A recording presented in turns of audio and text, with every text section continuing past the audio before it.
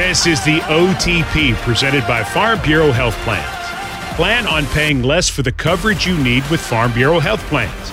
Get a quote today at fbhp.com. I'm Mike Keith. The Titans fell in Cleveland 27-3, dropping their record to 1-2 on the season.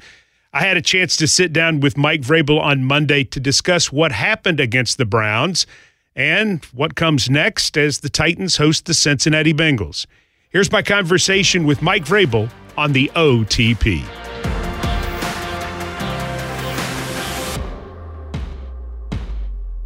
Mike, what were the things that you tried to get accomplished today at Ascension St. Thomas Sports Park with this football team? Well, just corrections and may continue to point out the things that were good, that we need more of. Correct the things that we did that affected our performance, and then try to eliminate the things that get us beat. It's about staying consistent and, continuing to do some of the things that help us, but pointing out that there are certain ways that we can't play. We can't get behind in the sticks, and if we're not efficient, we have a tough time converting, third and longs like a lot of people. But certainly us right now. What are the things that you saw from the Cleveland game that you considered positives that you'd like to build on? Well, when offensively, when we did get into a drive, or there were a few runs that when we were able to recognize the front, get them blocked, we were able to get some 8 and 9 yard gains.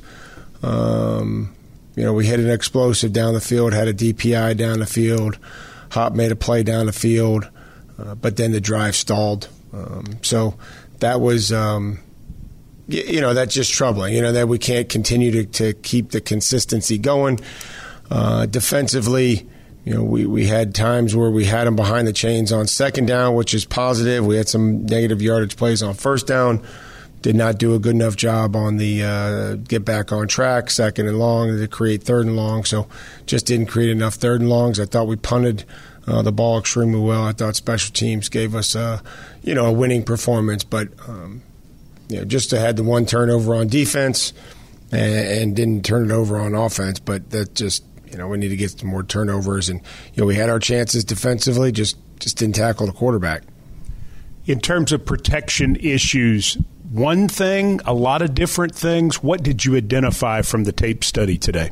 Well, getting into third and long creates certain issues. With players like Myles Garrett, had another protection issue on on a play pass where they pressured and got down inside. Chris. And so it's just it's a play here, it's a play there. I mean, there was times where we blocked them and had pockets and threw the ball downfield there at the end of half, and then that kind of fell apart. So there were things that we did well, when we chipped them and things like that we took care of them. Then sometimes we blocked them one-on-one, and then sometimes we weren't able to. You made clear after the game that you weren't pleased with the team's performance or the 1-2 start, but at the same time, it's one game, and you have to find a way to learn from it and put it behind you. It's one of the big challenges for any football team in the NFL to find the balance between taking responsibility and improving and yet putting the performance behind you and moving on to the next game. Well, you have to be accountable to our actions, to our preparation, to our performance. You have to be accountable to each other about their effort.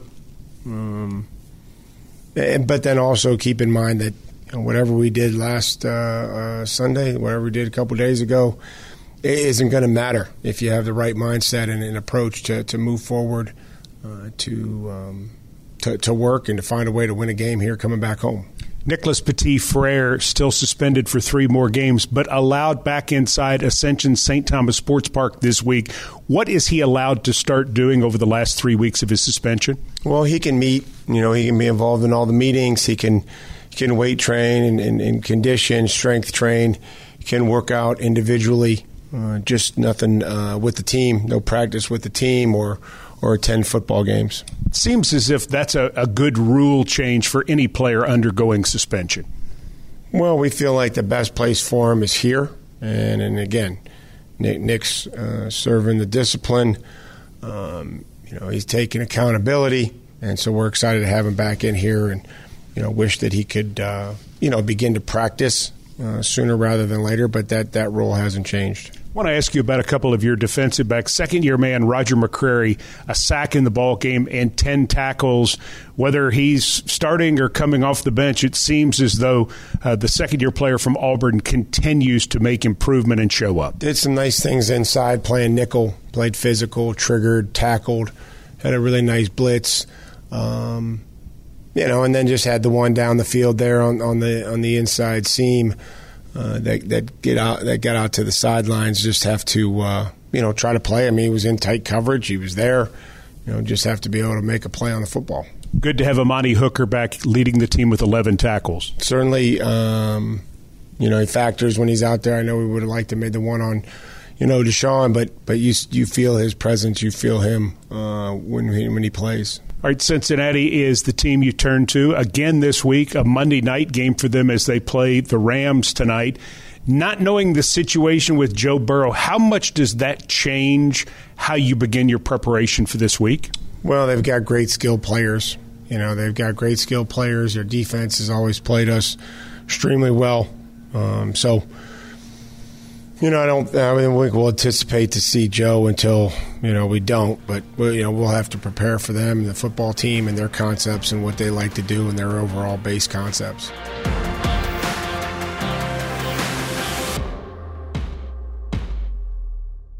That's my Monday talk with Mike Vrabel.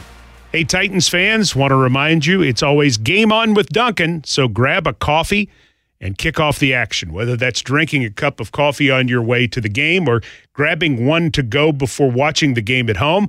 Dunkin' is always there to help you get your game on. Just like the pros, we need to be at our best come game time, which is why Dunkin' is the most important part of your game day ritual. It's always the best call for football. America runs on Dunkin'. The OTP continues as we bring in my partners from Titans Radio, Rhett Bryan and Ramon Foster. Ramon, I want to start, and I want to ask, you've been in buildings as a professional football player, like what the Titans were going through today, after a disappointing loss where you walk away saying, what in the world was that? You've been part of offensive lines who I'm sure have had exceptionally bad days at the office. That happens. How do you handle that, first and foremost? The easiest thing you can do is go back to work. That's one thing professionals always say to themselves. At the end of the day, let me get back to the basics. Let me figure out what I'm doing wrong. That's what tape is for. That's what practice is for. And that's why you play the game, too. If it was, a game called winning, that's all it would be. But sports is all about adversity. Sports is all about you figuring out a way to show to minimize your weaknesses and always come out on top. What happened to the Titans against the Browns is simply they were better than you on that day. You got to figure out ways to never let that happen again. Whether that be play calling, whether that be man to a man, whether that just be staying out of bad situations and getting some positivity. What happened against the Cleveland Browns this week was it was very little positivity. And that's one thing you can take going into next week is we can't be that bad again. You have to set a precedent as a squad, as a player mostly, because I don't think the entire unit was getting beat. It was almost player to player when you have those types of days. You have to self-check yourself a little bit. You have to become pros, and I always kind of say this a little bit for guys in that situation. You got to grow up a little bit. And that's older guys in those situations, and that's also younger dudes too, is realizing that, look, everybody's going to come after you. They have the golden goose more times than not, as far as Derrick Henry being in the backfield. But when you sign here as a Tennessee Titan, or you come here as a free agent on the offensive line, even the tight ends too, you know what you're getting yourself into. So you assume that, and you figure out, how do we as a unit come together and understand that, look, we're going to have a lot of 1-yard runs, but we got to find a way to get some 5s. We got to get some 10s. We got to break through that rock of a defensive lineman on whoever you're playing week to week and commit to that. And that's where I've been in those situations, because it's confusing too. You do good one week, you do bad another. And that's why I tell you, be consistent and understanding how to be a pro is where you are in those situations, and simply go back to the drawing board and have an honest conversation with not just yourself, but the guys in that den with you too. That's one thing I always say with good offensive linemen and those types of lines and squads is this. The ones that are good are brutally honest. Hey, you sucked on that play. And it's okay to say that because we're all in this thing together. And that's why I say going back to the practice field and breaking it down and slowing down the pace of what you're doing is probably what has to happen in games like this. I know that's where I've been in my career, and there's been some bad moments, but you can't stack bad moments. You can't have one good, one bad, one good, one bad. And I think that's what they're trying to figure out right now. How much of this week is about pride? A good bit of it. A ton of it, honestly, just based on the fact that I don't think it was many good moments out of this game. And the one thing you can always tell yourself as a pro, I'm the top 1% of all football players in the world. And if you have any pride about yourself and how you go to work, you'll find that. Is it easy to do? No, because when you lose the way you did this past weekend, it makes you question what is right and what is wrong.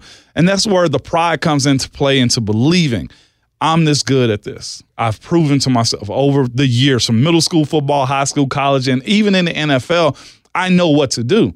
It's a matter of putting your foot in the ground, no pun intended, and moving forward. And this group is more than capable of it because they have battled the war of attrition in a lot of different ways this year. They've been brought together from different teams, some of them, young guys in certain situations, new starters, and a guy in Aaron Brewer that has a whole lot of pride in this organization. I think it's his vocalization of how he wants to be as a group has to kind of take a front seat a little bit more. Being okay with being that verbal leader, that guy that finishing plays, showing guys sometimes. That's one thing I had to see from one of my teammates in years past. They simply showed me. And I think it's okay for Brewer to be one of those guys to show and demand that out of his guys moving forward. So, yes, Mike, pride does play a lot in it. And for a hometown guy like Aaron Brewer, and I'm not blaming him whatsoever on the play. The play across the board, I think, was just right at the line or below the line, right?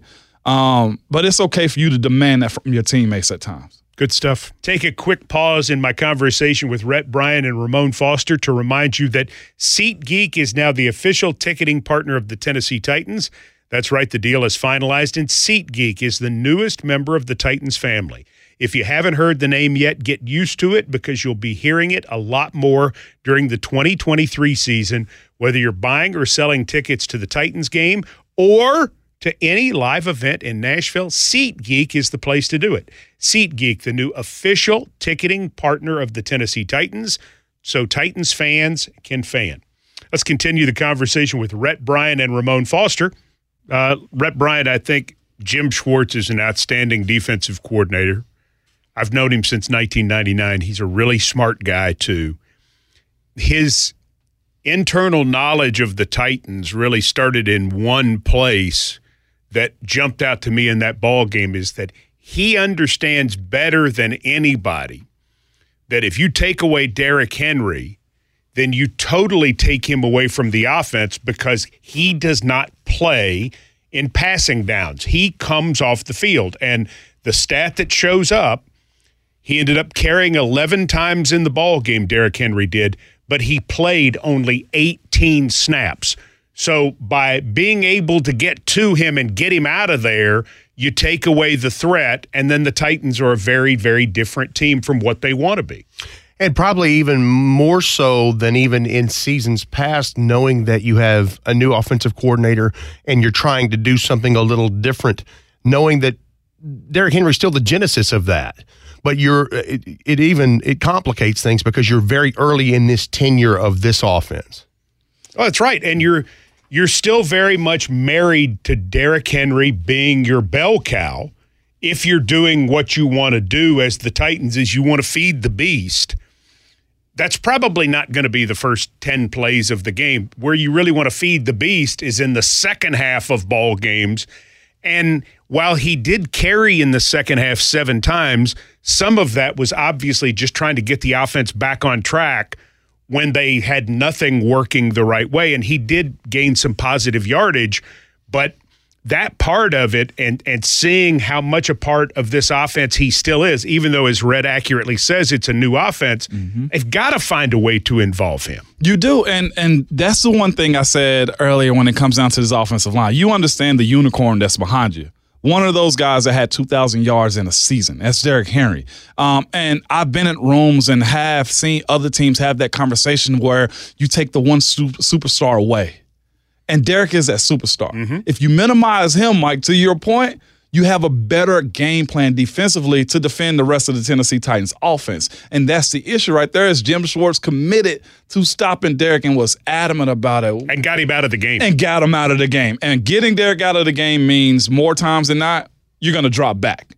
And he trusts his defensive line to get to the quarterback. And that's where the issue lies. And like you said, how do you get Derrick going in certain situations? With Tim Kelly being new, it's going to be, like you said, him having to satisfy the guys that have been there because they've been proven to be a part of this team, and you got to go through Derrick. You got to be able to go through Ryan Tannehill. But it also makes you predictable in a sense, maybe, because of, at end of the day, break glass in case of emergency is Derrick Henry. Sure. Well, I mean, I think almost predictable in a good way because you've got a potential Hall of Fame back there. But the ebb and flow of it is they had 9 men up close to try to stop him. Is what you're saying more or less that even if they've got 9 guys up there, who cares? We got to block them all anyway and get him out of there? Yep. That's exactly what it is. And that's easier said than done, though, right? It is way easier said than done because here's the thing about it. That many guys around the line of scrimmage allows – it really does adds a bunch of anxiety to the guys doing their job from left to right, from Dillard all the way over to Chris Hubbard. It creates a lot of chaos. And then when you have 9 guys at the line of scrimmage, Mike, you can't put 5 on 9 because guess why? You got to bring in tight ends. And that was another issue that was a problem too is those tight ends aren't used to blocking Myles Garrett, Zadarius Smith. The angles of what their job entails them to do isn't what an offensive lineman is not what a tight end is first nature to do. We saw a lot of the time those defensive ends were in the backfield. And you can correlate it being to the offensive line, but it was also leakage from the tight end blocking, wide receivers not getting a little bit tighter on their need to cut off the outside edge, and you have defenders in the backfield after that. So getting Derrick to the line of scrimmage is not just an offensive line problem, and I know they're going to get a lot of heat, and probably justifiably so, but that is a team blocking scheme. When a defensive coordinator, and many will still do this moving forward, commit to stopping 22. He is the gift and the curse. You love him when he's pushing people off and catapulting people through the air, but if you have a defense as good as what Cleveland had or even similar to it, and you can afford to commit to stopping the run the way teams do, that's when it becomes an issue. And that's where you have to ask guys like Chig, like Josh Wiley, like Traylon Burks, like DeAndre Hopkins, look, we got to make plays down the field to soften this box up. Because if we don't do that, we got a long day ahead of us. They got to win. They have to win. And something you said right there stood out about yesterday in particular, because you're right. I mean, many have tried to stop Derrick Henry and not successfully been able to do that. But Mike brought it up first with Jim Schwartz, the defensive coordinator, who spent the last couple of years here and knows, knowledge way beyond and before that. But we're talking about a Browns defense that was good at all 3 levels. Because, I mean, we hadn't even mentioned Jeremiah Owusu-Koramoah, Sione Takitaki, that secondary back there that didn't even have Greg Newsome in it. They're solid front to back to front. And they can tackle. Yeah. Everybody can. Delpit can tackle. Ward can tackle. I mean, even their quote-unquote little guys will come up and smack you. I want to say one more thing about Derrick Henry, though, because I got the question on the radio this morning, which I know some people are wondering. They're saying, has Derrick Henry lost a step? And my answer to that, and what I'm stating here as well, is it's hard to have a step when you're getting hit just as you take the handoff. There's no way to tell from what has happened so far. Derrick Henry, I believe, still has the home run hitter in him if they can get to that point. They do. He does have it in him. But it's the idea of what you just said, though, too, Mike. I think from this past weekend, the average amount of time Derrick's got touch in the backfield was 2.3 yards.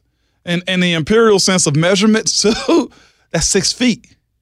That's 6 feet in the backfield. I think most people correlate a yard to just being a foot. Right. A yard is 3 feet. That's a good point. Imagine being 6 feet in the backfield. That's a great point. Think about that. It's hard for anybody to get started. Does Derek need reps? 100%. There are numerous backs in the league that need reps to get started. But when every single reps of yours is starting negative, even after having positive yards, that's a hard day at the office for almost any back. Mm-hmm. Is that Derek's problem? No, it's not his problem. It's everybody's problem. Sure. Because you want to rely on 22. At any point in time, he can break one for you. But all in all, you say to yourself, how long can you commit to it? And that's where the problem or the questions will come into Derek's play. How much can you commit to it when you have Cleveland come out and spend about 7-8 minutes on the first drive? That wears your defense down. It makes you want to play catch-up ball a little bit. So in those situations, you got to pull Derek out and go to a hurry-up offense. And it limits the number of possessions in a game, which is something that they're doing effectively. And I tell you who this reminds me of, and Rhett, you can speak to it too, because our counterpart, Ramon Foster, is quite a bit younger than we are. They looked like the Cleveland Browns defense looked like the Baltimore Ravens defense in the early 2000s. They absolutely do. I haven't seen a unit as physical as that. And I think that's something that while you're talking about what happened yesterday, you must give credit. I mean, they haven't even given up 500 yards of total offense in 3 games to NFL teams. And it wasn't raining there yesterday. It wasn't snowing. The wind wasn't blowing 80 miles an hour. I mean, it was a straight up, here we go, man on man. And I mean, they are really, really talented. To frame your point, we saw that score from the Miami-Denver game. Miami had 726 yards of offense against the Denver Broncos defense. So you're saying they've given up about 200 less yards in 3 whole games. In 3 whole games. Wow. In 3 whole games. I mean, they are that good. So let me take it from another standpoint, Ramon, and get you to sort of quantify it for us. In school, if you're taking a really hard class, they would curve the grade. You know, I love the curve. I did too. In economics, in my introductory economics course, I had a low average, but got a C because the majority of the class had a low average. In this case, if you're the Titans coaching staff and you're the personnel staff evaluating your players, how much of this do you evaluate on the curve to a certain extent from the standpoint that you don't want to throw guys away or make unnecessary changes, but first have to understand, okay, we might not see another defense like this the rest of the year. We can get better from this. Let's not jump to conclusions about our personnel or our scheme. That will. I mean, our famous coach of Titans Radio says what? Let's keep our powder dry. Coach Mack says that all the time, right? My only push is this when we had the conversation earlier about pride. Guys got to understand what they're up against, too. Right. And it's a copycat league when it boils down to it. The same thing that the Browns did, other teams will at least attempt to do. Well, Cincinnati certainly will. Yeah, so you got to fight fire with fire a little bit. You don't throw the baby out with the water for sure because that's 3 games in. We're 3 games in.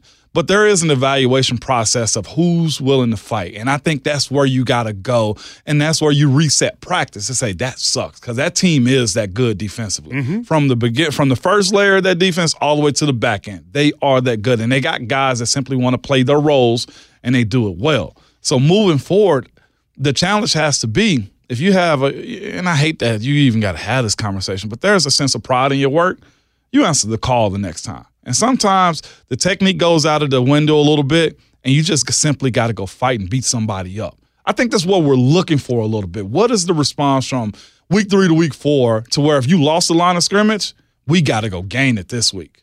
Ramon, I want to ask you something based off of that, this pride that we're talking about. You were in those locker rooms for 11 years.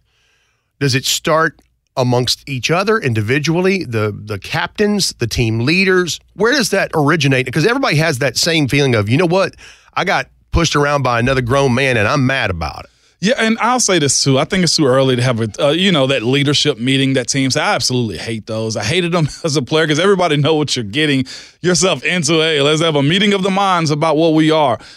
It starts room to room. I think we're watching individual units just lose. And if you're going to self-check yourself, that's where it starts. It's watching film together, maybe being around each other a little bit more, having an understanding that it's okay to get beat, but not consistently getting beat. And I think that's where this team is in a lot of different situations. We're speaking about the big guys on both sides of the ball, right? But let's talk about, like, the catchable balls that's coming to the receiving core.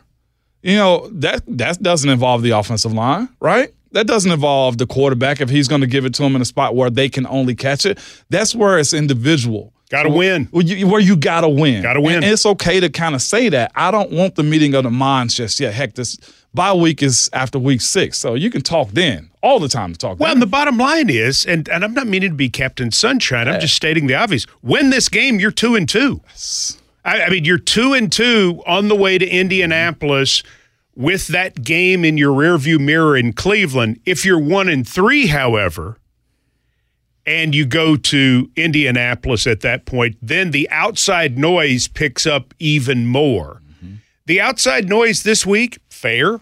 I mean, absolutely. I mean, you're going to hear it, and it's fair that there would be noise. Some of what will be said may not be fair, but you have to understand this is what happened. This is where you are. You've got to take it. But, Rhett, if you go get it and you're 2-2, then you're showing what is one of the most important things that an NFL team can show in early October, and that is you're getting better, and also you're overcoming adversity. Well, and Mike Vrabel said it to us in postgame yesterday. It's like when you get your butt beat, you're going to find out what you got and how you respond and how you put it together. And this is a prime example of if you go and take care of business at home at Nissan Stadium Sunday against the Bengals, that you've proven it is a week-to-week proposition. Sure. And more, and I just think about what Coach Mack said to both of us yesterday afternoon, is like, this is not about the Browns. This is not about the Bengals this week. This is about the Titans. I'll never forget 2002. We were 1-4. A good football team was 1-4.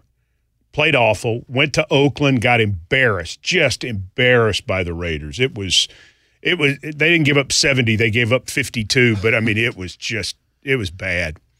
And they came back that week and they were playing Jacksonville, and the only thought that whole week was, we don't know how we're going to play. We're not going to sit around and talk about technique. We're not going to talk about scheme. We're going to win the street fight.